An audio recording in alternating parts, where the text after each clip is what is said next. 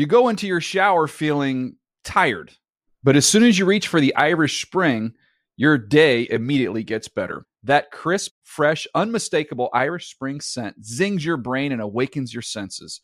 So when you finally emerge from the shower 37 minutes later, because you pay the water bill so you can stay in there as long as you want, you're ready to take on the day and smell great doing it. Irish Spring Body Wash and Bar Soap. Fresh, green, Irish. Shop now at a store near you. LASIK, LASIK.com. Have a ton of questions about LASIK? You're not alone. That's why we created LASIK.com. One place where you can go to find every answer to every question on your mind. Like, how much does LASIK cost? How long does recovery take? How do I find a doctor? If you've been thinking about LASIK, go to LASIK.com now. Yeah, LASIK.com. Easy to remember, so you know where to start. LASIK, LASIK.com. Damashek here. Make sure you check out the new episode of the Dave Damashek football program as the Around the NFL boys walk here into Studio 66. We just spoke with Greg Jennings, late of the Packers and of pro football, as a matter of fact. Aaron Nagler from Cheesehead TV and Patrick Claybon talking all things Packers and the Ryan Fitzpatrick signing. Check it out on iTunes or NFL.com/podcasts.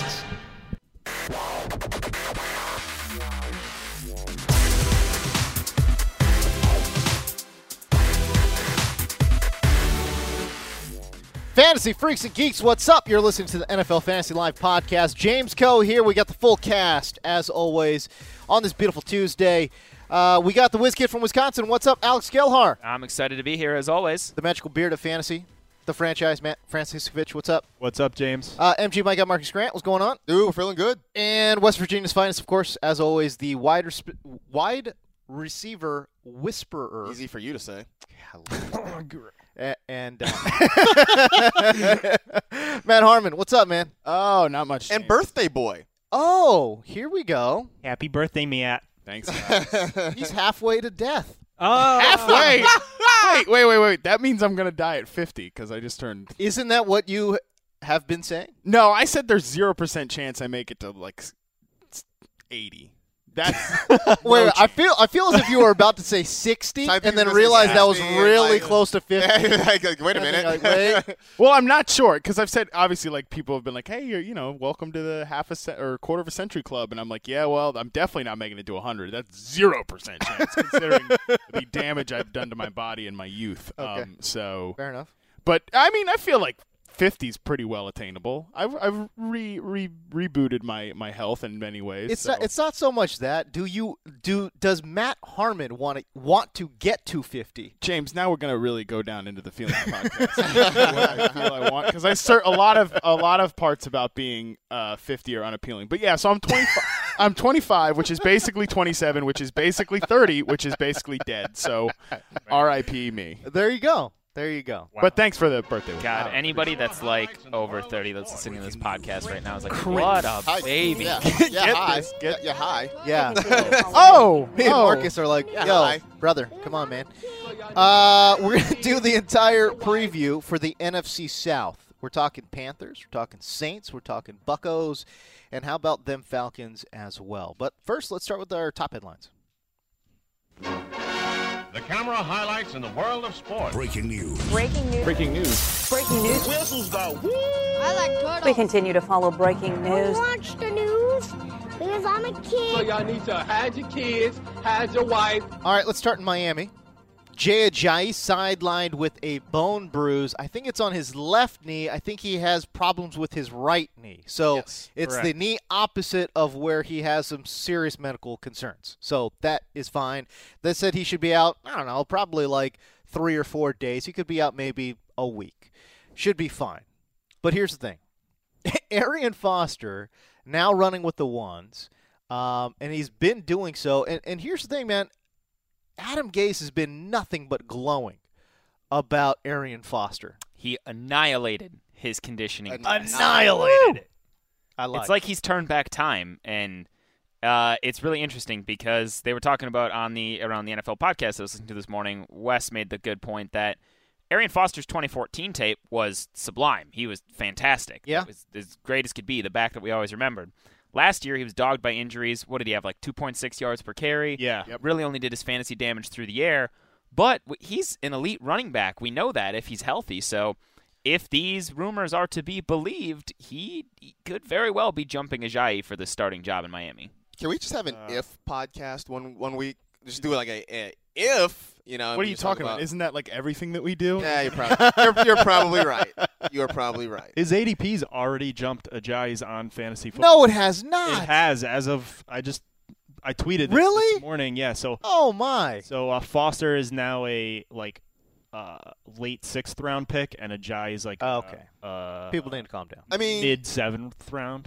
I go back to what Gelhar said. He is absolutely right. When Arian Foster is healthy and on the field, the dude is amazing. Yeah. But only twice in his career has he actually played 16 games. In fact, the last 3 seasons, last year was 4, year before was 13, which was like a high watermark for him, and then the year before that was 8. Right. Yep. It's really hard. And I know we always talk about injuries. You can never predict them, and the guy is injury prone until he's not. But man, at some point, it's just hard to ignore. He's going to break down at some point. He's getting older. He's got all these injuries piled up. It's inevitable. He's going to get hurt at some point. So this is the quote from Adam Gase to the Miami Herald. Foster is going to be working with the ones the whole training camp.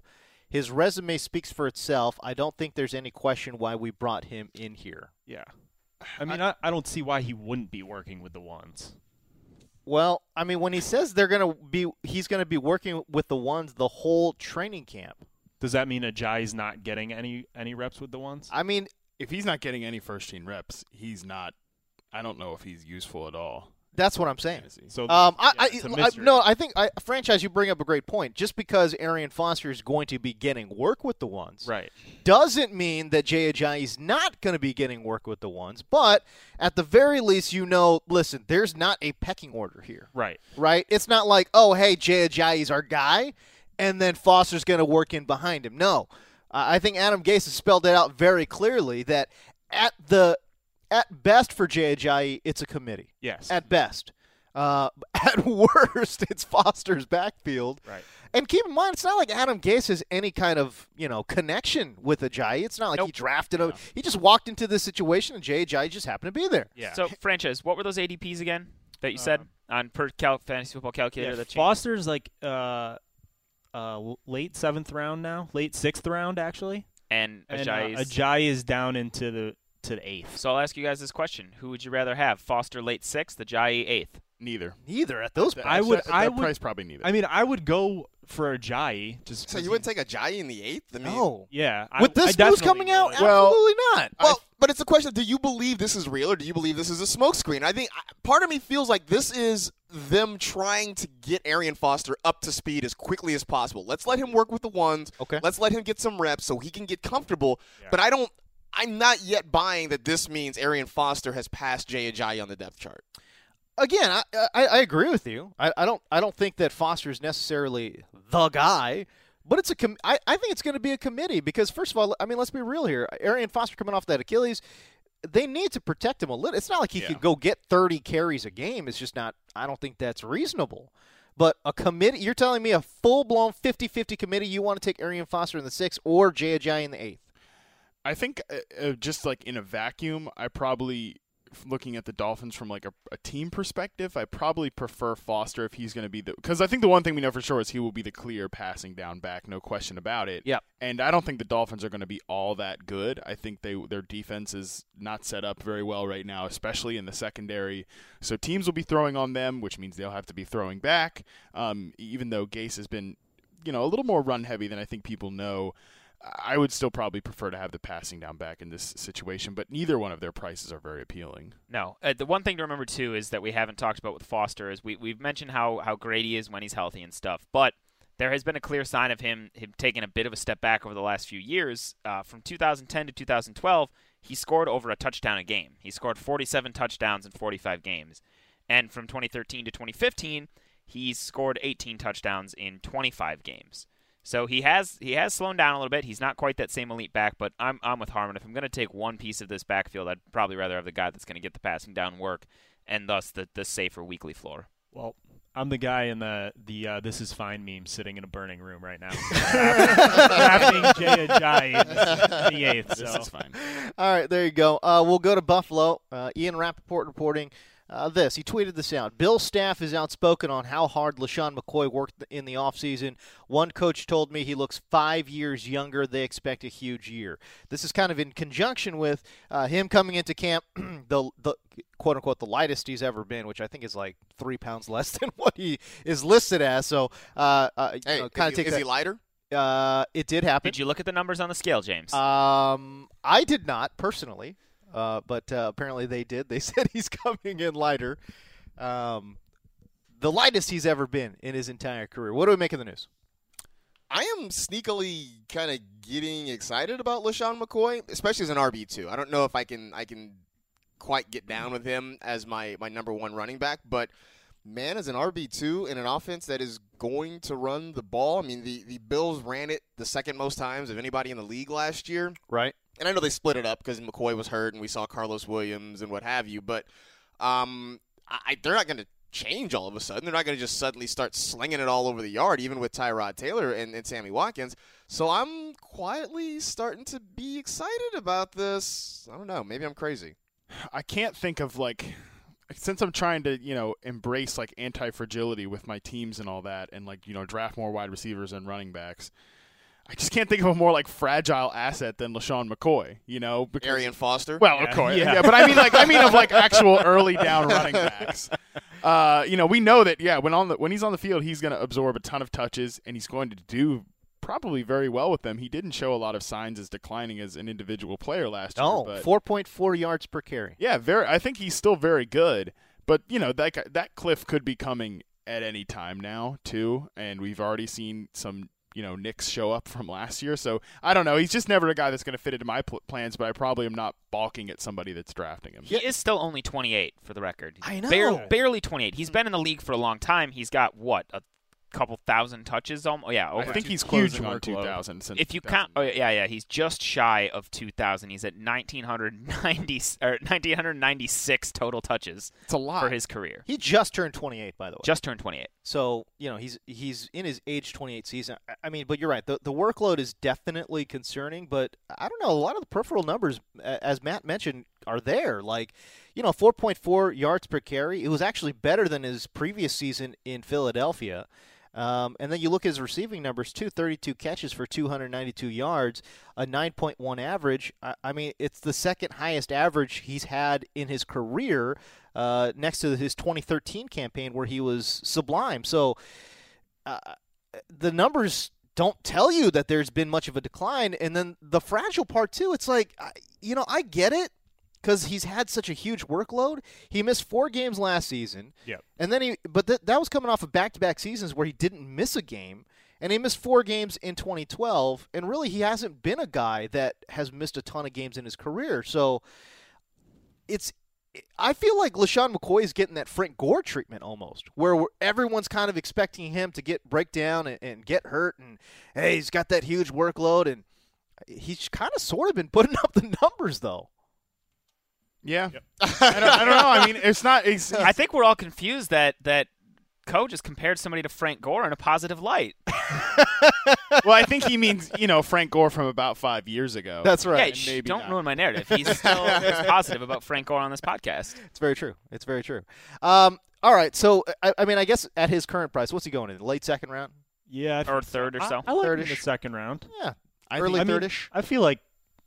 He's been for years. He's been like a borderline first round pick, and he doesn't get that love as one of the elite fantasy backs because of his fragility. But I'll take him in the second round, sure. Yeah, it's I haven't been too high on LeSean McCoy this offseason. I'm going to be honest with you. I saw that his birthday is the same day as mine, so he gets a big bump in the ratings. Has to.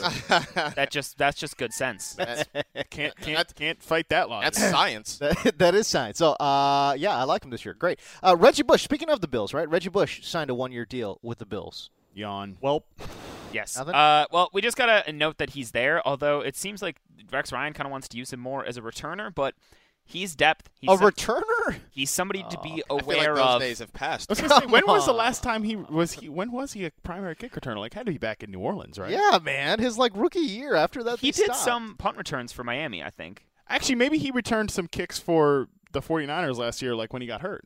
Yeah, I think actually when that he might be- ran into that wall at that On And the he mausoleum that slipped. the That might Rams be no right, longer too. play at. yeah. Jeez.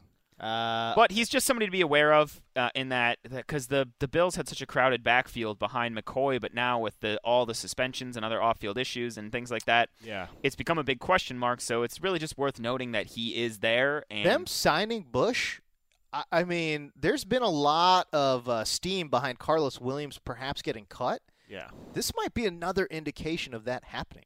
which Or is or crazy. is this a way to light a fire under Carlos Williams and get him on that elliptical machine a little bit more? Get him on that. Make sure he Lambo, drops that. baby. Make sure he drops that baby weight.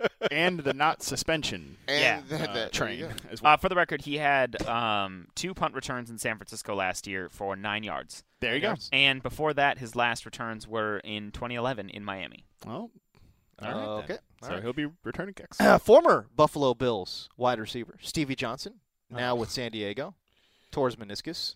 That report, according to Mike Silver of NFL Media, it sounds like he's going to miss the year. I mean, I think they're still determining, doing those tests, blah blah blah blah blah. Look, he tore his meniscus. He's this close to the season start. He's either done or just about done. Well, for the entire year. From what I was learning from, I think, some people that have medical degrees on Twitter. Okay. And I thought I remembered this too. Is there are 2 ways his procedure can go. Okay. One Good- is they good can or bad? Well, one they can just straight remove the meniscus, and then he's back in a couple weeks. Oh, that sounds awful. Yes, it seemed weird. The other one is that they repair it, and then it's couple to several month return time. Why? Either way, I think. Hold on. I don't understand. You just take the meniscus out? And if that's the case, why do we have it? And why is it a big? Why would anyone repair their meniscus? Why do we have hold on. tonsils, James? Why do we have appendixes? I get it. Now, obviously, we take this all with a grain of salt. We are not doctors here. Speak for yourself, pal. Speak for yourself. It's called a meniscectomy. I'm waiting Sounds about right. Waiting for the internet to pull it up. Okay. Somebody stall while I skim through this to see what very it good. is. Well, Before we even get to it, best case scenario, he's going on IR boomerang, right? Best Probably. case scenario. Okay. And what does that mean? So basically 6 weeks and 8 weeks. could be back? 8 weeks, right? 8 weeks and could be Yeah. back. Look, I don't think folks were taking him anyway. Even when he was healthy, it's not like he was So, going. I took him anywhere. in our last mock draft. Okay. So But where here's- did you take him though? I took him at my last round Yeah, pick. And this 15th round, so- this more just sucks. I just literally a couple days before this happened, I wrote the piece that the Chargers were a top 5 wide receiver core, and the big part about it was Stevie Johnson. I still think has great ability as a slot receiver, and that might not be a big deal for fantasy, but the fantasy impact is now because I think he was going to soak up a pretty decent amount of targets as the slot receiver just with the way they play offense. Now it's going to go to other guys. Yeah. I think More Gates. More Gates. I think Keenan Allen pushing 180 targets is even more likely now at this point. I agree. Travis Benjamin is a really appealing pick to me. He was before this, but now even more so. Yeah. I really like him. I think Danny Woodhead's going to eat some of these too, though, Oh, because good he for can sure. go. He can go line up in the slot, and You're right. I think he and Gates are going to see the biggest uptick. But Allen and Benjamin will get a bump as well. I don't obviously right after he went down, the Tyrell Williams hype was popping out of camp, and people are jumping in on Twitter like, "What about him?" Nope. Yeah. He caught an 80-yard touchdown in Week 17. Let's pump the brakes on him before we assume he's going to jump in and have any sort of fantasy relevant workload. But he is a name to watch. Well, yeah, he's a very athletic guy. He's 6'4", over 200 pounds, ripped off a 4.42 and a 39.5-inch vertical at his pro day out of Western Oregon. He was productive there. So, yeah, he's definitely somebody to monitor in the preseason. All right, and so update on the meniscectomy. Okay. It actually does say torn parts of the meniscus and or damaged cartilage on the bone surfaces are carefully removed with special instruments. The end result, blah, blah, blah, is a knee lined with smooth and stable tissues rather than rough, torn, and unstable edges. The surgery time for that procedure is only about 30 minutes. So also part of why the recovery time is quicker than if everything is repaired instead. Okay. All right. All right. I don't know what that all means. Dr. Gelhart. Yeah. Wait, I just was clearing it up. Should All we right. should we have like a fine print? Do not try this at home. Not sure. Also, what it doesn't tell you there is whether or not you can actually do anything athletic after that, but that's okay. We'll figure that out. Zach Miller, John Brown, they're both in concussion protocols for their respective teams. Not much to make of it, especially this early in the training camp. Am I wrong? Am I right? I think you're right. Okay, there we go. We move on. Sammy Coates. Sammy Coates having an amazing summer. He is pushing Marcus Wheaton for that number 2 job. That number 2 job right now in Pittsburgh, highly coveted for fantasy purposes, and just a gigantic question mark right now. Okay, can I just state this? Yes. If Marcus Wheaton doesn't win the number 2 job this year, we're done with him, right? I think I'm done with him. I mean, because I feel like this is it. This is the last chance for him. This is the time, because a couple years ago we thought it was going to be him, and then Martavis Bryant pops up and just destroys, and Marcus Wheaton goes to the bench. Now, no Martavis this year.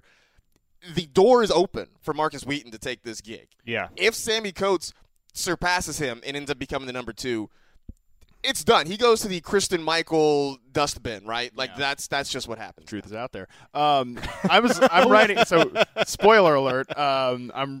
Sammy Coates is going to be the headline player for Hype Train Smokescreen tomorrow. Nice. Oh yeah. They can find that at NFL.com/Harmon. Woo! We all have fancy vanity URLs now. Yeah, can we get that? Let's get that out there. NFL.com/Harmon for Okay. Matt. All right. NFL.com/franchise for the other Matt. Also Franciscovich if you want to go for his whole name. but franchise is so much easier. Oh, Yeah. my gosh. Yeah. NFL.com/co, K-O-H. where Oh, Co I is- actually have one. You have one. I told you I made one. well, Yeah, okay. Co is doing a weekly column on news and notes, fantasy go. news and notes now. You can check it out on Fridays. NFL.com/Grant for Marcus, and NFL.com/Gelhar for me. And, of course, you can sign up your team, sign up your league today, NFL.com/fantasy to sign up your team. We're still doing that fan league thing, are we not? We are. Okay. The entries are pouring in. Yes. Maybe we'll announce 1 or 2 entrants on Friday's episode. I think we will. This is and I'm making an executive decision here on the Danger Zone League. So we have Okay. So we have we have how many fan leagues we have? 3, right? Trace. So we've got one regular, quote unquote, regular league for the podcast. Then we've got a bearded league for franchise and Harmon. Do not have to not limited to people with beards. Right. It's not limited to people with beards. It's not. We have Especially because I beards. don't want to be like the 12th best beard in the league. Oh, yeah. I've already been beard shamed on Twitter.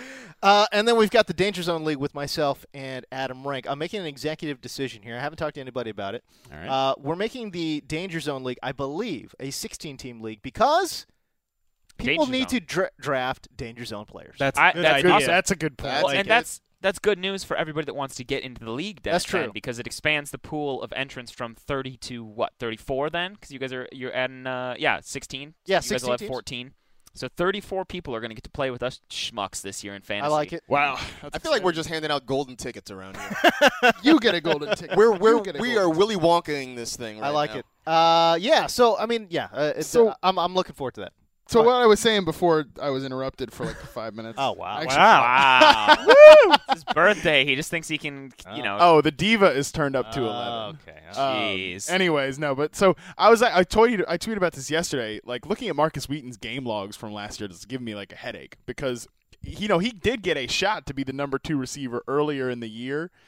Before Martavis Bryant came back in Week 6 when he was suspended and then mysteriously hurt for Week 5. Wheaton averaged 1.8 receptions and 4.56 yards per game in the first 5 games without Bryant, and 31.6% of his yardage came on like a fluky long touchdown from Michael Vick against the Chargers in Week 5, which was his only catch of the game. So he really, kind of threw up all over himself with that opportunity to be the number 2. Of course, down the stretch, like when he was facing number 3 cornerbacks, he had a really nice run where he caught a bunch of touchdowns. He caught 4 in the last, 6 games. Cannot forget that Seattle game. That Seattle game where he went berserk. But other than that, he never crossed 70 yards in that stretch. He had a lot of touchdowns. To me, like, I'm completely kind of just out on Marcus Wheaton. Even at a 9th round price where he goes right now, I'm fine with that. But bringing that back to Sammy Coates, man, like writing the report for him, everything out of Steelers camp has been very positive. They said he's in great shape. He's got a chance to push Wheaton, like we said. So as long as Coates stays affordable, and he's a 13th round pick right now, even though I was not a big fan of him coming out of Auburn, I'm in on that on that price tag. Well, you just talking him up has moved his ADP up. I think this is one of those cases where, I mean, sometimes in fantasy we look too much at whether a player is good or not or has all the traits and stuff, but which I don't like to, I never try and ignore that, but this is a case where Sammy Coates, regardless of that, could come into very good opportunity, and at that 13th round price tag, that feels about right to take a shot on him if he cashes in on those opportunities. For sure. Even as long as he stays in double digits, I'm fine. I'm fine with it. By the way, are we overstating the whole thing anyways? This whole, like the second wide receiver for Pittsburgh, because I mean, listen, they're going to run 11 personnel a lot. There's going to be a lot of 3 wide receiver sets out there. Isn't it very reasonable to expect that we're going to see Antonio Brown and Sammy Coates and Marcus Wheaton out there? Well, probably. And Darius Hayward-Bay? Could be. I mean, listen. Oh boy. Man. That could happen. You just made my stomach upset. It could happen. I think the reason we might be overstating it is that, like, I think also people see, like, another big athletic receiver in Sammy Coates. Well, he and Martavis Bryant must be the same player, but I think that's a pretty wretched comparison, to be honest with you, because I think what makes Bryant so great is actually where Coates is the weakest as a player. But that's beside the point. Like, also, this offense just might not be that good. Like, as it was with Bryant and Bell in there, this might not be a situation where this number 2 position's all that coveted. Yeah, right. I would agree with that. All right, let's move on. Hey, let's talk about the NFC South. We're going to talk Panthers, Saints, Buccaneers, and Falcons. We'll start with the Panthers. Cam Newton was an absolute beast last year and probably the MVP, not just in terms of the actual football, but how about fantasy football too? There's a strong case to be made because there was a lot of hand-wringing going into last season with Cam Newton, considering all of his weapons that went down, blah, blah, blah, blah, blah.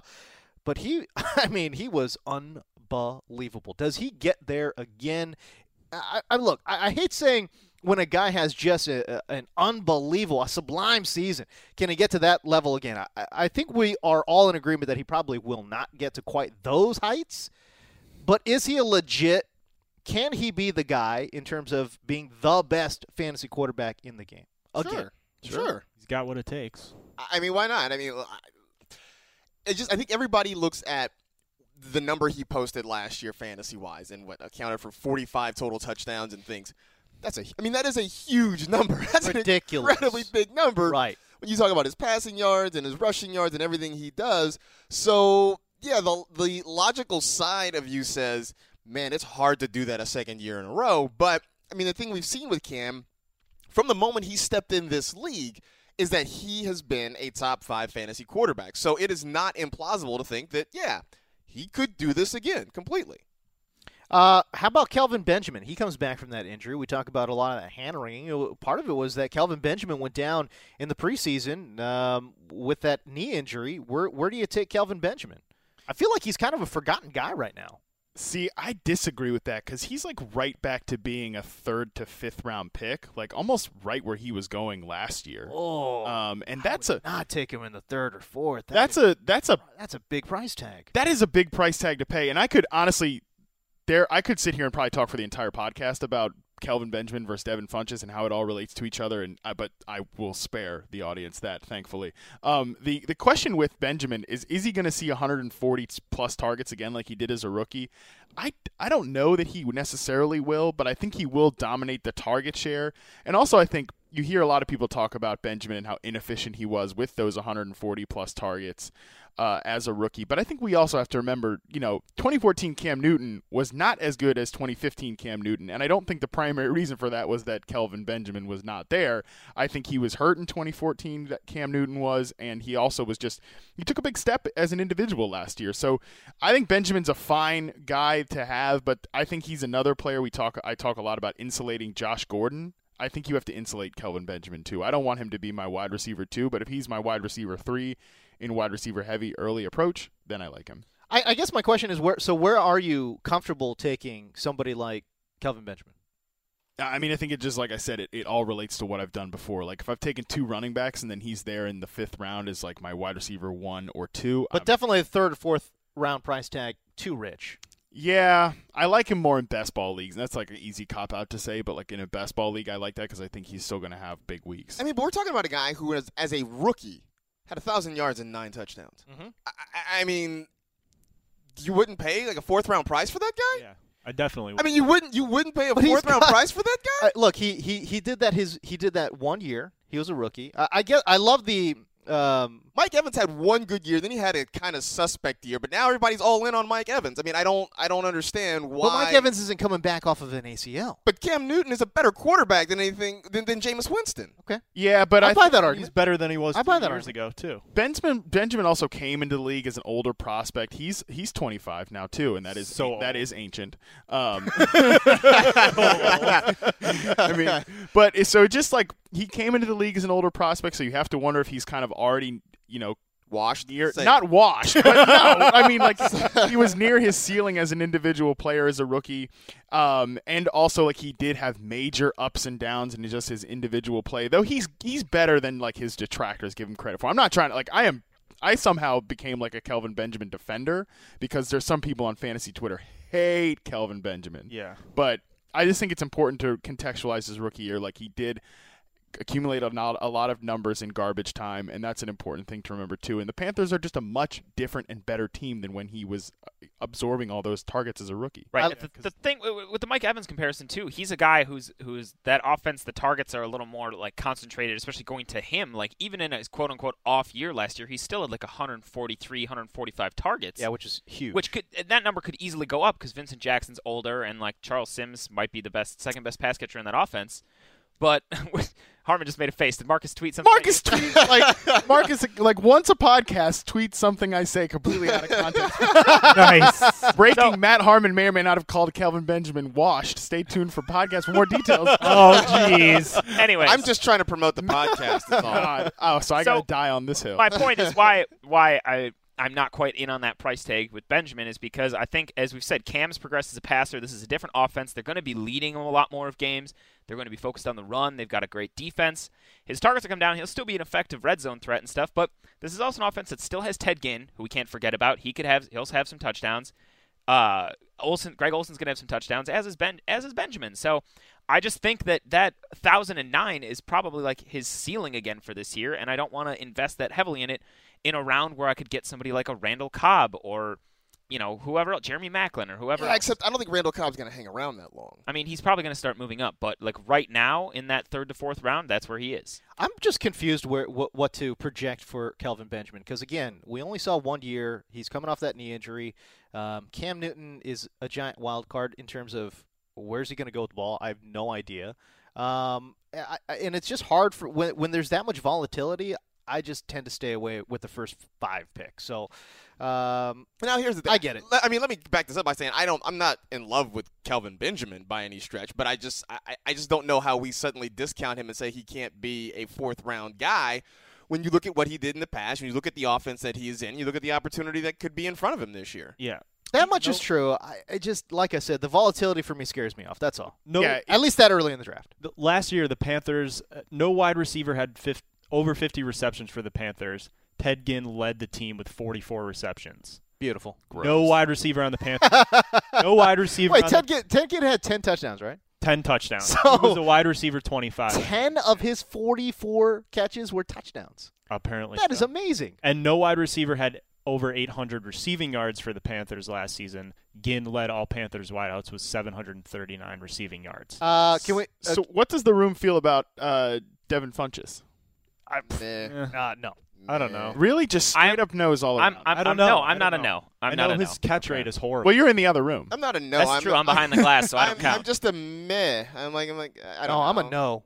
I'm an absolute no. I'm like a maybe on a flyer in the last round or something. See, he's similar with Sammy Coates, where I don't think he's all that good, but I don't know that I care all that much because they really like him not as like a clear number 2 receiver, but as a guy that they can move around the formation and do a lot of unique things with. Yeah. And I do trust that wide receiver coaching staff. Like they got a hell of a lot out of Benjamin really early and when he had a lot of questions. You've mentioned how we can't ignore the drum beat sometimes coming out of camp in the organization, and the Devin Funchess drum beat is probably even stronger than Jalen Strong's coming out of Houston. Yeah, like I'll completely Twitter slap the people that will argue with me that Devin Funchess is better than Kelvin Benjamin, and he already is, and those people are ridiculous. So if you're listening, you're being ridiculous. But as like a 10th to 15th round pick, I'm okay with Funchess because I think he could push 100 targets if everything breaks right this year. I think the one thing I'm worried about, right? So we've got I think Kelvin Benjamin does a lot of what Devin Funchess does, and then Greg Olsen also does a lot of what Devin Funchess does. Yeah. And then we think about the guy who's going to stretch. He's not going to stretch the field. Funchess doesn't have good speed. So there's Ginn there. Again, I mean, you talk about 100 targets for a guy who basically Kelvin Benjamin is an advanced version of him. That's why I'm saying no. And plus, I just remember way too many drops in college. I'm not a fan. He's not a supreme athlete. He doesn't have good hands. I just don't see where he fits in this offense with Kelvin Benjamin and Greg Olsen eating up all that underneath coverage. So I'm just staying away. I can't see myself drafting him in any format. All right, so the next question on the rundown. James, why do you still hate Jay Stewart? He's just... Wait, here, quick aside before you get into this rant. We were joking before the show because we were like, man, we could just call this entire NFC South preview, why does James hate blank player? Oh my gosh, that's there's true. There's pretty much somebody on every team that you just irrationally hate. The Saints, I've dogged the Falcons there. I've dogged the Saints for Well, and sure. you love Tevin Coleman so much, by proxy, you hate Devontae Freeman. Exactly. I have to. You got to pick sides on that. So, and who we were trying to remember, is there somebody that you hate on the Bucs? Buccos? No, I was thinking so. Was it Doug Martin, maybe? No. Okay, all right. Well, so they're the only team that skates by. But back to the point at hand. Why do you hate I can hate Doug Martin if you guys want me to. No, we don't. Should we keep that narrative going? For the sake of the bit, you know. Look, here's the thing with Jonathan Stewart. I don't get it. Like, I don't get where his ADP is right now. What's he going? Franchise in the fifth, sixth round? I don't understand the value. You cannot possibly get value out of Jonathan Stewart in the 6th round. You just can't. It's impossible. Yes, you can. No, you can't. The guy last year had played in 13 games, had 989 rush yards and just 99 receiving yards. Okay, we're talking about a guy who has had an unbelievable history of injuries. His 242 carries last year was a career high. So for him, that's a huge workload. Well, 242 in general is a huge workload. I don't see him playing 12 games this year. And also, keep in mind, Cameron Artis-Payne right now, you want to talk about those drum beats. Cameron Artis-Payne has gotten some really good reviews, especially Where? Hey, listen, especially in pass protection, he's been getting some really good reviews. I haven't seen anything on Cameron Artis-Payne so far. I might have missed it, but okay. Hold on. We are going to the Google. While you dig up this glowing pass protection review of the backup running back to Jay Stu, who also is very good in pass protection. The thing to note about Jay Stu is everybody's always dogging him for his touchdown potential and stuff like, oh, Cam's going to vulture everything. Jonathan Stewart got almost a third of all of the red zone opportunities after their Week 5 bye last year. He had 31.3% of everything, the targets and the rushes, and he had 7 touchdowns during that stretch of the season. So the offense shifted a little bit away from Cam. Cam still had 8 rushing touchdowns during that span because he's a monster. But Jonathan Stewart is going to have touchdown potential in a very good offense. This is a team that's still going to be leading a lot of games. They're going to salt away some wins. Sure, he could get injured. Anybody could get injured. But when he's healthy, he is an excellent back in an excellent offense. I mean, we could say anybody could get injured. That's fine. But look at the injury history. This guy will get injured. There's just no way he's going to play. Look, if he gets to 12 games, I would be shocked. And again, you mentioned all of those numbers. It was a career year for Jonathan Stewart. It's not like we ever saw that share, that touchdown potential. We didn't see any of that ever in his career, and all of a sudden he does it. I'm just saying, look, it doesn't make sense to me how we can say we're going to ignore his entire history and basically draft him like he's going to play like he did last year. It's not going to happen. He was in a committee for most of the rest of his career as well, and now he's the featured back in an elite offense. So the one thing about Jonathan Stewart that, by the way, Charlotte Observer loves his kid. Well, I know multiple writers from the Charlotte Observer. I saw that he's definitely gotten faster this offseason because he was arrested for speeding in Gaston County, driving 100 miles per hour in a 65. So I guess maybe that's the But he did drop 10 pounds this offseason. Cameron Artis-Payne did. Well, that'll help. But I think the thing about Jonathan Stewart that we can all agree on, like the problem with him is he doesn't catch passes. He only saw 21 targets last year. Cam Newton's generally not a guy that throws to running backs because he's always throwing downfield. So that's one issue with him. He got a lot of red zone carries, but he scored 5 touchdowns inside the 10. So I think that narrative is a little overplayed. But he's totally a guy that I'm not like as high as him as you guys seem to be, or as low as him as on James seems to be. I just think, especially if you go, sorry, French, I mean to jump you, but if you go heavy wide receiver or something like Jay Stu is an awesome target in the 6th round for a lead back. Yeah, if you're going 0 RB, he could be your RB2. Yeah. But he's just one of those guys like when it. But you just mentioned it right there. 0 RB, RB2. Yeah, you're not taking your RB2 in the 5th round. That's what I'm saying. That's what I'm saying. If you're going 0 RB, I mean, it's just not. Look, I just don't like the price tag. That's it. Like, I think he's a good fit for that offense and so all if that. you're talking about round 7 or 8, would you take a shot at it? If we're talking round 8, yeah, 100%. I just, like I said, right now where he's going in the 5th or 6th round, and again, even 8th round, it's a stretch for me because I'm thinking there's too much volatility in terms of the injuries. But, again, I don't like – I just dislike the price. That's all I can say. You hate him. Just one of those names I always skip over in the draft on the draft board. Like, I'm just like, meh, Jonathan Stewart, meh. There's a lot less clarity when you just look at the guys going behind him. That's the one thing about Stewart that is nice. Like, when he's on the field, he's clearly the 3-down back. Yeah. Yes, 100%. All right, should we go on to the Saints? Why not? Well, real quick, Greg Olsen, he's got to be one of the safest picks in fantasy. Greg Olsen, for his beast. workload. He's actually, I think I have him as. I think he's undervalued. 2 tight end. I don't know if I'd say undervalued. Because where's he going? He's at worst the clear 3. He's a 5th round. Right. I think I have him as my number 2 tight end, but he's 3rd at worst. Yeah, for sure. 3rd at worst, for sure. He's going as a 3rd tight end after Gronk and Reed. Which is so funny because, he is classically a guy that there's no way in hell I'm drafting right. Yeah, I know. See, I love Greg Olsen. I think he's great. But I'm not when I took him in the mock right. last week, like we were talking about that, I immediately regret it. That's why if you can snag him a couple rounds after where you probably won't because of his name value, but if you can snag him a couple rounds later, he's money in the bank. God, I hate the tight end position. All right, let's talk about the Saints, shall we? The Saints. All right, where's Drew Brees going? Is he undervalued, overvalued? I think he's going ahead of Andrew Luck. I think I he's know that. properly valued. He should be, in my opinion. He is currently the QB6 going off the board at 601. Yeah. I like him as the clear QB4 behind Cam, Rodgers, Wilson, so he would be 4. He's going behind Luck, who's also going ahead of Wilson, which is incorrect. Wrong. And Ben Roethlisberger at QB5, and I like Drew Brees better than both those guys. I mean, we talk about with wide receivers how there's that obviously clear first tier of guys. The Browns, Beckhams, Julio Joneses. Right. I think similarly with quarterbacks, you got Cam, Aaron Rodgers, and I'm willing to allow Russell Wilson to kind of sneak into that group potentially. He's maybe kind of a 1.5, if you will. Yeah. Beyond that, I think you're looking at Luck, Roethlisberger, Breeze, Palmer. In kind of that next tier, where I think they're semi-interchangeable, but they are clearly kind of the next tier of quarterbacks, and I think that's the next group of guys you're seeing coming off the board there. We are seeing a lot. I mean, you want to talk about a sleeper. Mike Thomas out of Ohio State. He has just been getting – I mean, the reviews coming in on this kid have just been unbelievable. Some are great, but then some the next day are also like he's had a rough camp. I've seen it go both ways with him. It's almost like these camp reports are hard to trust. Right. And I saw the same thing with Packers reporters. One said Devontae Adams had a really rough camp. The other one said Devontae Adams has caught everything. When political parties tell their candidates you need to stay on message? Right. That's what I feel like with these beat writers right now. Can you get on message? Tell me one thing. It's rough. But anyways, this is why I think Breeze, and I missed part of your guys' conversation because somebody came into the podcast studio back here. I think Breeze is being a little undervalued because he just has so many weapons this year. Yeah. Yep.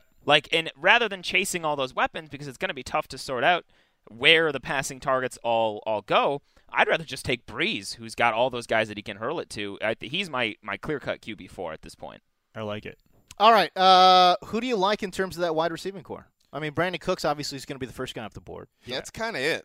Yeah, no, see. Willie Snead, no. Mike Thomas, no. Maybe Jeez, I forgot about Snead. See, my problem with Saints receivers, and I just refer to it as wide receiver roulette, because you just don't know where the ball is going to land. And that's kind of been the history of That's the history. I mean, Breeze, part of what makes him and what makes this offense so good is that you can't scheme to defend one receiver because before in the past, 1 week it would be Marcus Colston, then it would be Brandon Cooks, then it would be, whoever. Yeah. And I think it's going to be a lot of that. I think Brandon Cooks is the one guy that may be the most consistent. But on a week-to-week basis, I don't know that you can accurately predict who's going to have the big game. Yeah. Kobe Fleener's there, too. Brandon Coleman's there. Oh, yeah, well, you lost me. I'm just saying. There's a lot of – and Hakeem Nicks is signed with the Saints, too. Okay, you can stop now. Yeah. I'm just saying. I'm just saying. Hakeem Nicks, bro. Like that one, I forgot. You're like, wow. Yeah, but anyways, Brandon Cooks, man, he's one that gives me trouble. Like, and I never end up really taking him at his wide receiver 14 price tag in the third round.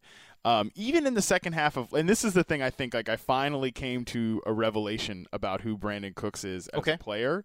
Even in the second half of last season, like I think there's a lot of like positive revisionist history with Cooks' season. We know he was not a good fantasy asset in the first half of the year. Right. The second half of the year, he had some blow-up games, but he also had a 35-yard outing against Houston, a 29-yard outing against the Bucs of all people, a 22-yard outing against the Falcons. Like there was still some major ups and downs. And to me, people have been high on Brandon Cooks for a long time as like a potential, Antonio Brown, small receiver, number one type of guy. But I think he's like Torrey Smith. And I like Torrey Smith this year because he's dirt cheap. And Torrey Smith is a really good NFL player, but he's still super volatile, Brandon Cooks is to me. All right, I buy it. And then there's this other narrative about Mark Ingram with how he had 50 receptions last year in 13 games. With all these other guys around, like Ingram, that number's going down. Yeah, like he's just. You think? Is it though? The Saints don't have know. historically been a team that throw a ton of targets at their running backs, and they've split it up in years past too, where like Pierre Thomas and I think it was Travaris Cadet, or it might have been Sproles still one of the years too, had like they each had over 80 targets in 2013. Sproles had 89, Thomas had 84. Which brings us to the question, James, why do you hate Mark Ingram? Right. Yeah, but you actually really hate Mark Ingram. I don't understand why. Okay. Mark Ingram again. It comes down to draft price. Why are you guys looking at me like this?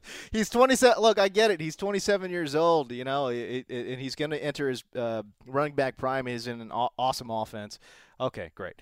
I just don't want to pay a late second round. Where's he going? Late second round? Early second. Early second round? Early third. Hell no.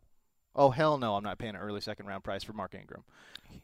He's never rushed for 1,000 yards ever. Here we go. The running back position for the Saints has been somewhat problematic, at least historically. So, I don't know. Look, and you talk about 50 catches for 405 yards, okay?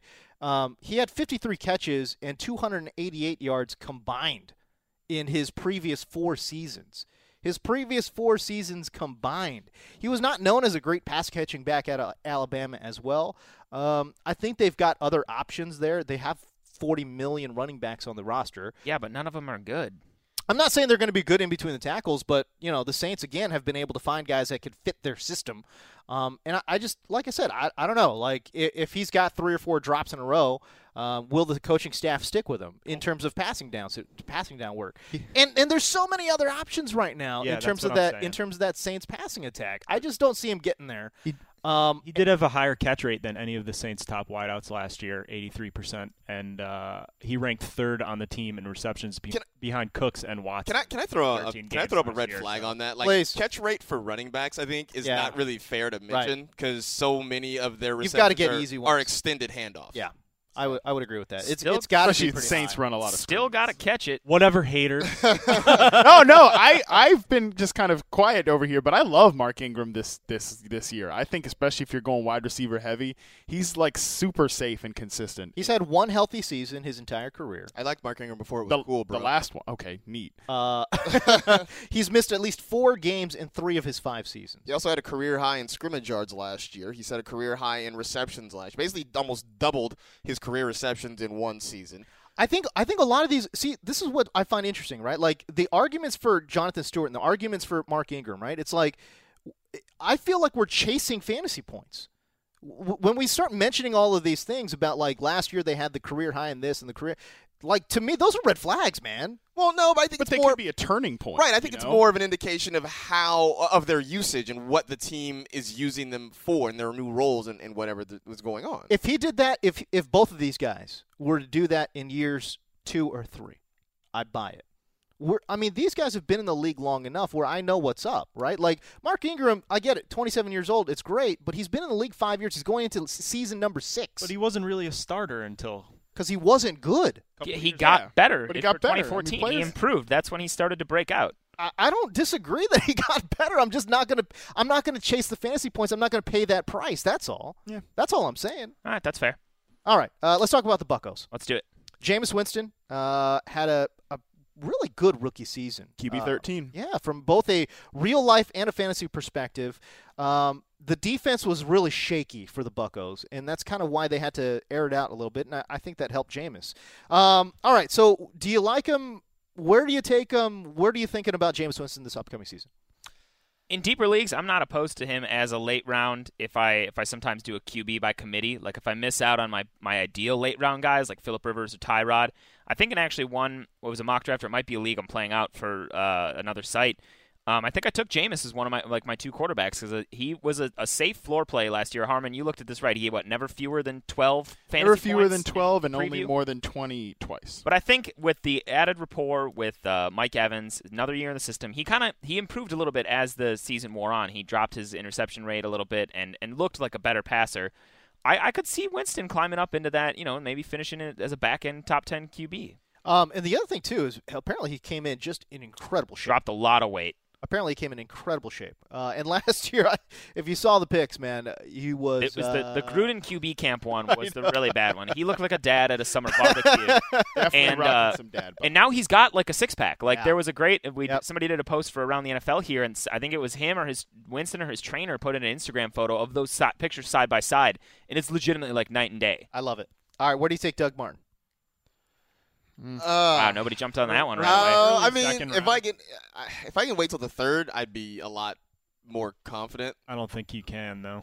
I think the thing with Doug Martin that people are just so scared off by, he's had 2 fabulous seasons and just 2 garbo seasons. I mean, look, I go back to what I said this time last year, is that I loved Doug Martin as an RB2, and I thought he was going to be fine. And then he ends up becoming an RB1 simply because everyone else passed away. RIP. But now that everybody's back, I'm just so worried that he's going to get overdrafted, that you do have to reach for him in the second round. And then you're going to be disappointed when his numbers look a lot like they did last year, but you realize that that's not going to be good enough on a weekly basis. I think he's a good player, but he's another guy like Greg Olsen. I just find myself never drafting this guy for all the reasons you mentioned, because a lot of times, even if I'm in the back end of a draft, I'm finding myself with a pretty good RB and or 2 really good wide receivers. I never find myself wanting to draft Doug Martin wherever he's at. I look at other players and I get more intrigued by the upside. Mm-hmm. He's really hampered by Charles Sims' upside as a pass catcher. That's a good point. And, oh, God, Charles Sims, not to change the subject, is like one of my favorite picks in the draft. Yeah. For a number of reasons. One, because he was RB22 in PPR, or in standard leagues last year, yeah. RB17 in PPR. Obviously, he caught over 50 passes. And, man, if something happens to Doug Martin, and he is wont to have things happen to him, it's true. Whether it be a drop in his play or to get hurt, Charles Sims can easily walk into like a Devonta Freeman type season where he just assumes all of the workload. And when you're looking at those guys, it's great to target the pass catcher. A sky-high season. I really think we need to do a piece, but because there's a couple guys in situations like that where if things break a certain way, they're league winning type of picks. And Sims is probably the poster child for that sort of player. You're right, because he has a a great built-in workload, more so than some of the other guys. Yeah. But, man, he's sky-high ceiling. If and we don't want anything to happen to Doug Martin, but if it were, sky-high ceiling. And plus, you just think about the offense in general. It's not a terrible offense. No. Right? So, you're right. I agree. This guy could totally be one of those Devonta Freeman types. Mike Evans, does he get the double-digit touchdowns? Yes or no? Yes. He will have more than he did last year. Oh, wow. Bold statement. Way to go out on a limb. So the funny thing about Mike Evans is such an interesting player because he caught a touchdown on over 17% of his receptions last year and only like 4. I mean his rookie year. His rookie year, and then only 4.1 receptions last year, and that's like the average is more like in the middle of that for typical wide receivers in fantasy. But he beat his yards and his receptions last year in the same amount of games that he did his rookie season. I'm totally in on Mike Evans at his draft price, and I think he's going to be the clear target leader there. I'm surprised Vincent Jackson's going as late as he is. I'm not. No? No. I mean, I guess if you love roller coasters, you can draft Vincent Jackson. We know who he is at this point in his career. Well, he's getting definitely long in the tooth. There's no question. And those big receivers, I've just kind of noticed, like I don't really have any numbers to back this up or anything, but if you look over like the careers of these guys, those big receivers have to really transition into like a big slot possession receiver guy to extend their careers well into the 30s. And I don't know if I don't know if Jackson's that type of player. Yeah, I've taken a shot at him in like the 14th, 15th round as like a wide receiver 5 or 6 because why the hell not? But I'm not going to reach on him any more than that. But using Harmon, one of Harmon's favorite phrases, target share. I think about the target share. I mean, who else is really there, right? Good point. Adam Humphries. Oy. He's already been he's already been declared the He's winner, the slot the receiver. third wideout. Yeah. hold on a second, though. This is something I wanted to get into is because who else is there is the tight end position could be a really interesting one in this offense. Again, I say, who else is there?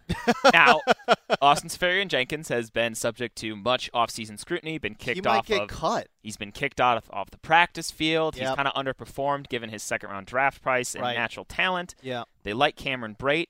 But if somebody actually emerges, I was looking back at Dirk Cutter's offenses, and granted, it's skewed slightly because of the Tony Gonzalez years in Atlanta where he was getting like 20% of the targets. Yeah. But even Mercedes Lewis in Jacksonville owned 19.1% of the target share there. Interesting. And 7 of Dirk Cutter's 9 years as a coordinator, 7 of them he's had somebody with like over 11% of the target share has been to the tight end. This has been your Mercedes Lewis portion of the pod. I'm just saying that if Jenkins gets cut or Brate is the clear-cut starter, he could be a candidate to be this year's Gary Barnidge guy that sneaks up on us and has some surprisingly solid weeks. But are you spending a draft pick on him? I would if he's the starter. I absolutely would. If he's a starter, yes, and like a late round draft, and to back up the tight end. Too many other tight ends. Stop. Probably like Stop. if it's a deeper league, I'm probably not drafting Like, Cameron. stop. But like to back up Gelhar's point, like not only does Dirk Cutter have a long history with tight ends, so does Jameis Winston. No Very quarterbacks true. targeted Yeah. tight ends more than Jameis Winston in the FBS. He helped Nick O'Leary to several productive seasons in college And into the NFL, really. And into the NFL. Yeah. It was like a 4th-round draft, 5th round? Crazy. something Yeah. like that. But I mean, And then he got into camp, and then everyone realized, oh, wait a second. Oh right, he's got I think he has really short arms, and he's just like not athletic. Also, at isn't all. he the guy we're getting off the rails, but isn't he the guy that doesn't use gloves? Like Nick O'Leary, like everybody uses gloves. He's the same one that's related to Jack Nicholson, Yeah. not the actor, right? Or Jack Nicklaus, the Nicholas, golfer. whatever. Okay, I mean, no, but seriously. Okay, so like we're talking about Cameron Brate and possibly drafting him, right? Okay, so let's just go down the list of tight ends, right? Here are guys you are drafting ahead of Cameron Brate. Gronk, Reed, Olsen, Kelsey, Eifert, Walker, Fleener, Barnidge, Ladarius Green, probably Zach Ertz, Julius Thomas, Antonio Gates, Martellus Bennett. I mean, we're at least at 12, right? Martellus Bennett, probably? Yeah. Dwayne Allen? Yes. Zach Miller? Yes. All right, your point is made. Jared Cook?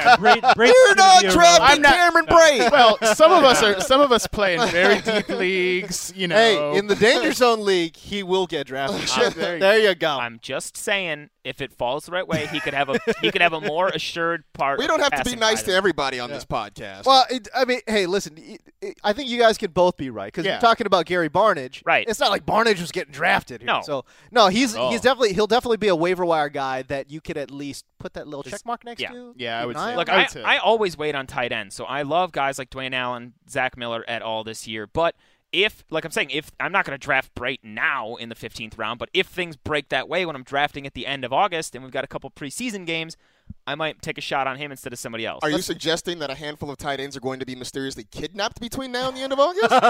Might get hurt. Does this qualify as the narrative that Marcus Grant hates Cameron Brate? Yep. I guess so. Wow. All right. He's just Hey, at least seriously, I don't hate Cameron Brate, but like, let's not let's Nope. stop. Nope. Let's stop Wait a passing minute. off this fallacy that like he's going to be draftable this year. Wait, hold on. Stop. Didn't he go to like Harvard? He did. He did. Yeah. So there you go, Marcus. Face. Let's move on to the phone. Let's go to the Falcons. Got his face on. Devontae Freeman. Before anything came out, Devontae Freeman. We're talking about the number 1 running back from last season, and appropriately was being graded in the I don't know, late first round. But his draft stock has taken a big time hit. I will be one of the guys that will also say I probably contributed to that a little bit. I'm not a big guy on Devontae Freeman. His value, though, has been dropping so far that I might be starting to come around. Where is he? Has he really fallen that far? He's a mid-second round pick. Is he? I thought he was going early third.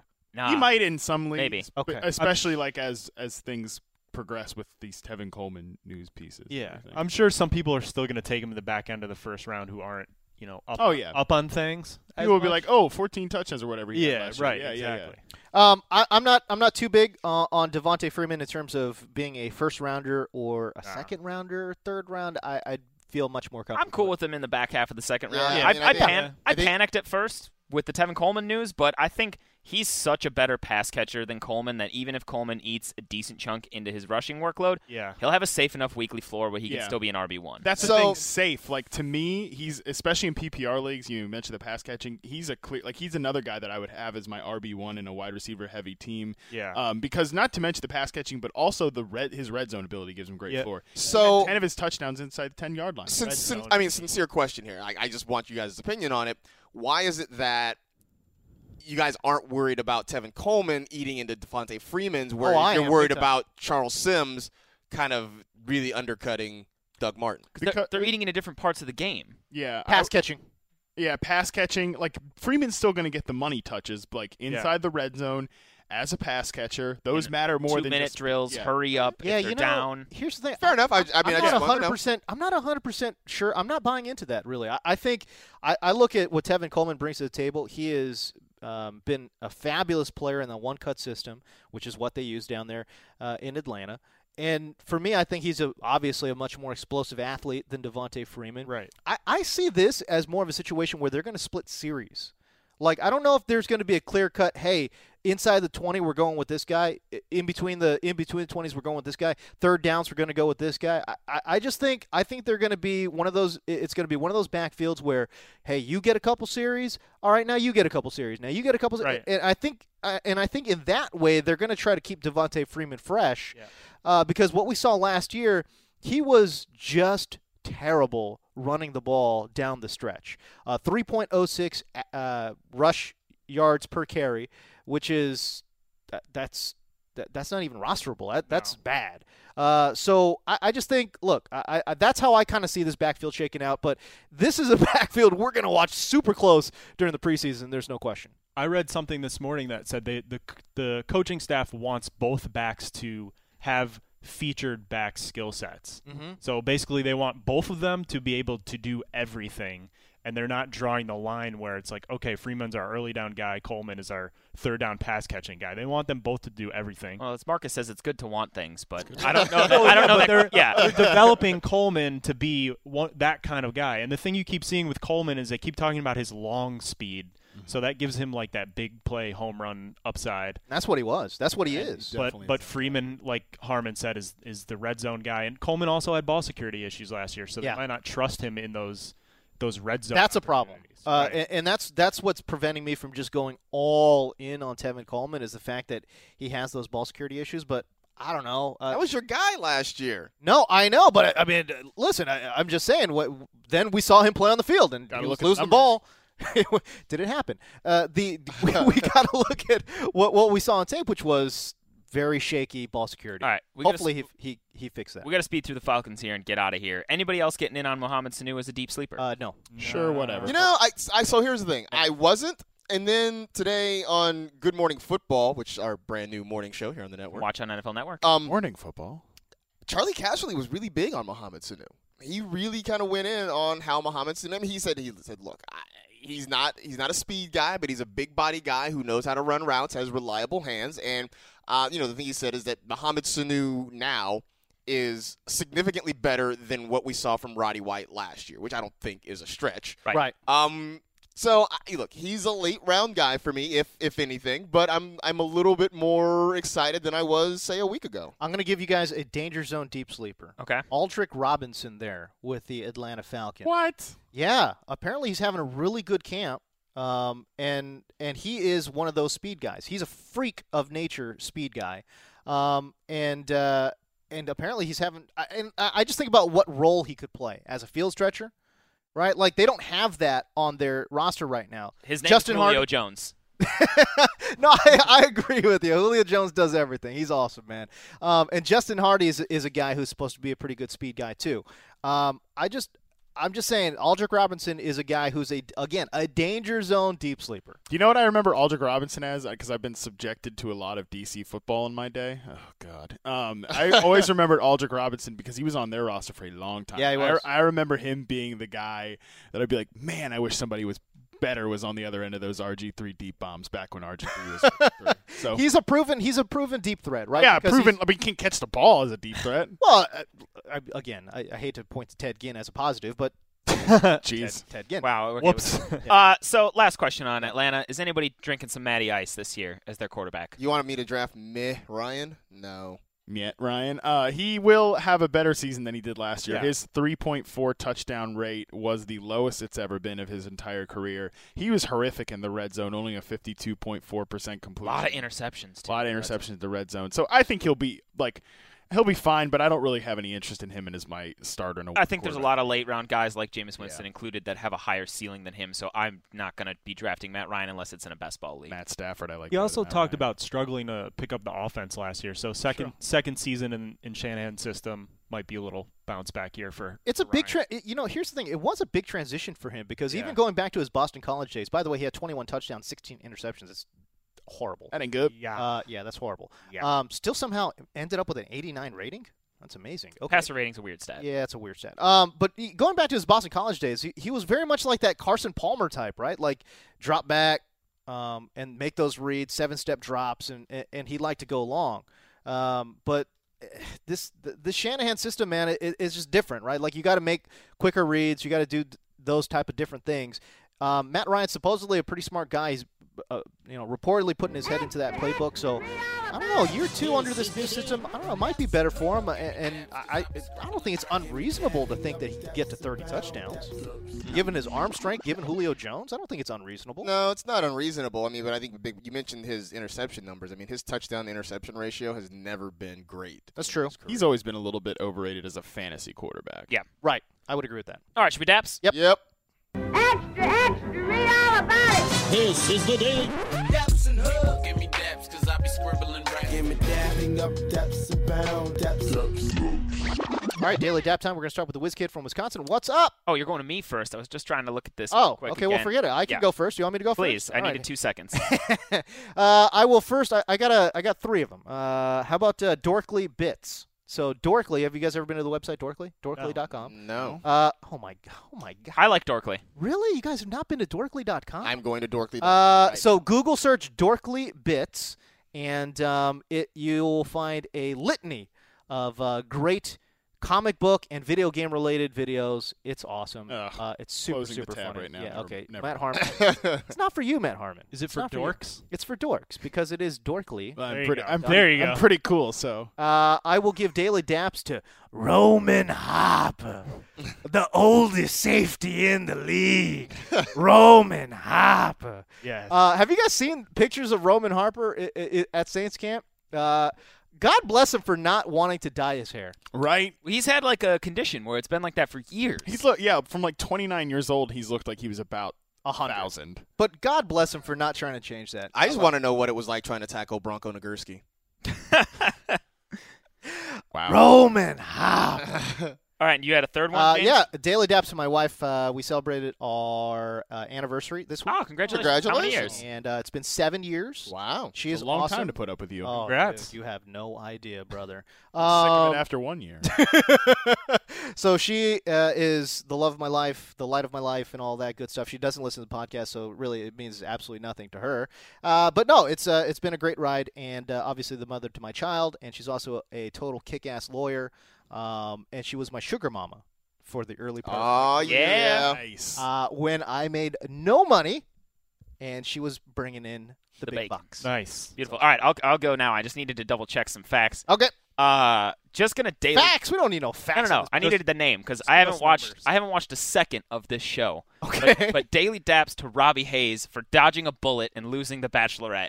Like, why would you ever want to get married to some woman who treats finding love like she's at the grocery store?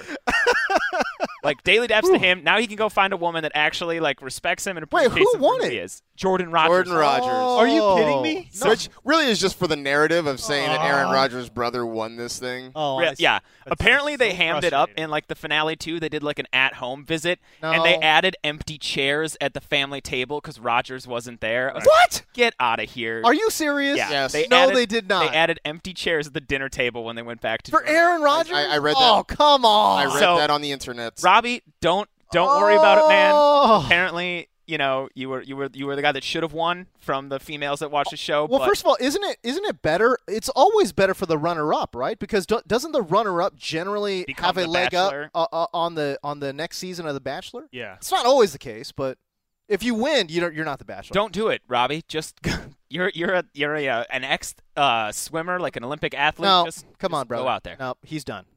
Like he's going down this road. Like he was a finalist on If The he does, Bachelor. I'm gonna undap him later. But daps him for dodging He's that bullet. definitely going down the reality TV show route. There's just no question. Sad. Because that's All right. that's where the money's going to be at This for is him. this is too much time on reality television now. So Trash TV. Trash TV. Matt Harmon, give me some Daily Daps. Oh, by the way, Daily Daps to you for being half dead. Well, first of all, daily daps to my parents for having me and bringing me into the world. So daps to them. Thanks.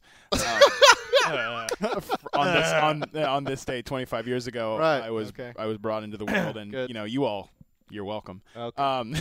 Wow. Anyways, but my real daily daps is gonna go out to a documentary called Austin to Boston. It follows a few bands: Ben Howard, The Staves, Bears Den, and Nathaniel Rateliff, among others, across a tour from Austin to Boston in Volkswagen vans. And I like watching this video I watched this documentary on Saturday. I was just like, oh my God, these people are so talented. Like they're just so good at playing music. And I mean, the thing I was telling Gelhard this last night, it really checked all the boxes for me, like road travels, great, folksy music, feelings and emotion, and just things of that nature. Like it checked really all the boxes I'm looking for in life. So yeah, it was just incredibly well done. It's on Netflix. I definitely recommend checking it out. And the music, I put a Spotify playlist up of the music as well from the movie. Just incredible. I'm blown away. All right, great. Nice. All right, give it to me, franchise. All right, I'm going to do a daily daps to Beast Mode, Marshawn Lynch, because I found out last week that he is going to appear on an episode of Running Wild with Bear Grylls. Yeah, this coming boy. season. Here we go. Drew Brees did it last year, and I found this this quote from Bear Grylls in the New York Post. I guess Marshawn Lynch's was in Corsica, which is like an island off the coast of France. Right. Bear Grylls says, "We took Marshawn Lynch to the high mountains up there, very exposed cliff-type terrain. He's a guy who's never set foot outside of the city, now clinging onto these mountains on all fours, shaking like a leaf." Wow. So that sounds like it's going to be a wonderful episode. Anything Beast Mode has done since he's retired is just gold. So anything he's done, period. Anything he's done, period, pretty much is gold. So we'll wipe away some of the years in Buffalo. That doesn't count, so who cares? Right. But everything else, 100%. Yep. Gold. That'll air this season at some point. MG Marcus Grant. Alex Gelhard dapped trash TV. I'm going to dap some great TV. Thank you. If you follow me on Snapchat, which you can at MarcusG9, by the way, you probably saw my emotions as I progressed through Stranger Things over the weekend. Phenomenal. I mean, the show actually it hooked me from the first 10 minutes of the opening episode, and it just never let go. And I will, without spoiling anything, just imagine if at the height of their creative powers, Steven Spielberg, John Carpenter, and Stephen King had a creative baby. It is Stranger Things. Whoa, that is hype. Yeah. It is Stranger Things. If you are a child of the 80s or just love the 80s, I mean, you may have an extra connection to it because there's definitely some nostalgia. But even without that, the story is so much fun. The kids who are the main stars of the show are outstanding. It is. I blew through it pretty much on a Saturday. So 8 episodes. It's so much fun. Nice. Yeah. There we I think go. that's going to do it for us. Well, don't By the forget, way- if you want to get in the fan leagues, that's right. rate the podcast on iTunes or your podcast app. And to help us find it, because we're getting a lot of them, You can also tweet it to me at Alex Gallagher. Tweet a screen grab. I'll try and favorite all of them so we can decide, and we'll get a couple entrants in this Friday. Can I also say this? I know we're saying rate the podcast. We're not saying you have to 5-star it. Yeah, no. If you hate it, yes, you do. No, you do. Oh, you do. No, you can hate it. You can absolutely hate it. If you hate the podcast and want to get in and beat us, then go ahead. You can hate it if you want to be. No, but that's what I'm saying. Hey, if you write a review and it's awesome, and you give it a 1-star, I'm on board. Yeah. That's the kind of We're dude not I going am. to discriminate. Yeah. I'm just saying, look, subscribe and rate it. Please. And then we'll get some people in these fan leagues. Let's do it. We're going to talk Fan League on Friday. For the Whiz Kid from Wisconsin, for the Magical Beard franchise, MG Mike, Marcus Grant, and Matt Harmon, West Virginia's finest. I'm James Coe. We're out.